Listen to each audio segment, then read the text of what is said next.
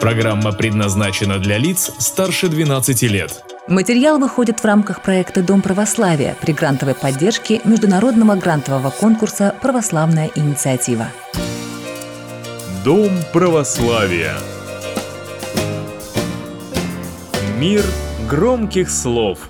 В нашей очередной программе поговорим о двух ветхозаветных городах – Содоме и Гоморре, история которых стала фразеологизмом уже в Новом Завете и через века дошла до нас. Мы употребляем выражение «Содом и Гоморра», подразумевая распущенность и разврат. Также это выражение иногда употребляют в полушутливом тоне в значении «крайний беспорядок», «суматоха», «шум» и «гам». Попробуем разобраться, как современные значения этого фразеологизма соотносятся с историей городов Содома и Гоморры. За какие грехи Господь уничтожил эти города и их жителей, пролив дождем серу и огонь с неба.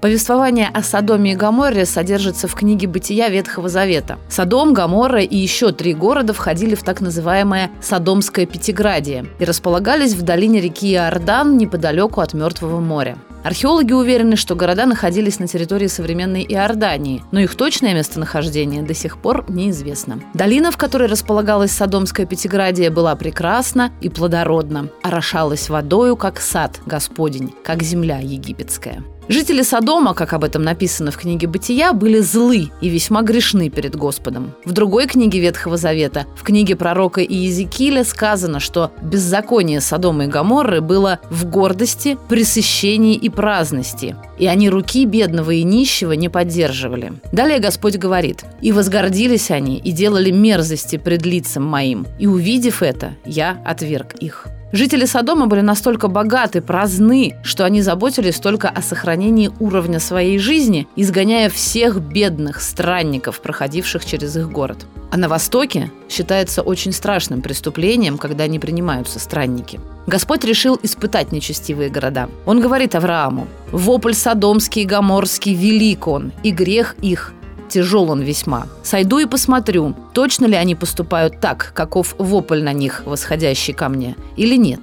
Разговор между Богом и Авраамом перед уничтожением Содома и Гоморры в огне показывает безграничность любви и милосердия Бога к человеку. На вопросы Авраама: «Неужели ты погубишь праведного с нечестивым, и с праведником будет то же, что с нечестивым?» Господь ответил, что не истребит город, если найдет в нем хотя бы 10 праведников. Итак, решив испытать Содом, Господь посылает туда 2 ангелов, принявших вид мужчин. Их встречает Лот, единственный праведный человек во всей округе. Он уговаривает странников переночевать в его доме и оказывает им гостеприимный прием. Жители же Содома, от молодого до старого, весь народ со всех концов города окружили дом Лота, требуя выдать чужестранцев. Лот безуспешно пытался защитить гостей, и тогда ангелы простерли руки свои и ввели Лота к себе в дом, и дверь заперли. Здесь не случайно говорится о том, что ангелы ввели Лота к себе, то есть превратили дом Лота своим присутствием в некую духовную крепость, которая уже стала чем-то большим, чем просто дом.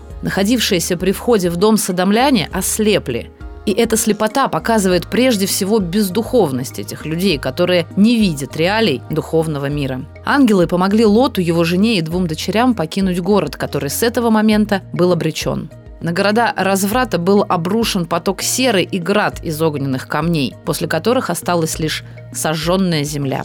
Уничтожение 2 городов, население которых вершило разврат и злодеяния, страшный, но выразительный пример того, чем завершается всякая попытка жить по закону греха, игнорируя заповеди Бога и отвергая всякий призыв переосмыслить свою жизнь. И пресловутый содомский грех в данном случае не более чем отправная точка того длинного пути, который закончился для жителей Содома и Гоморры гибелью под огненным дождем. Кроме, собственно, содомского греха были и злоба, и любовь к самоуслаждению, и абсолютная безнравственность, и хамское отношение к ближнему, не говоря уже о Боге. История Содома и Гоморры не просто рассказ об апокалипсисе для 2 порочных городов. Это вечный пример того, что может произойти с обществом, когда оно окончательно деградирует. Вопрос в том, будем ли мы внимательны к этим примерам. Содомляне держались за свой привычный образ жизни до самого конца, и конец этой жизни был страшным. Дом православия.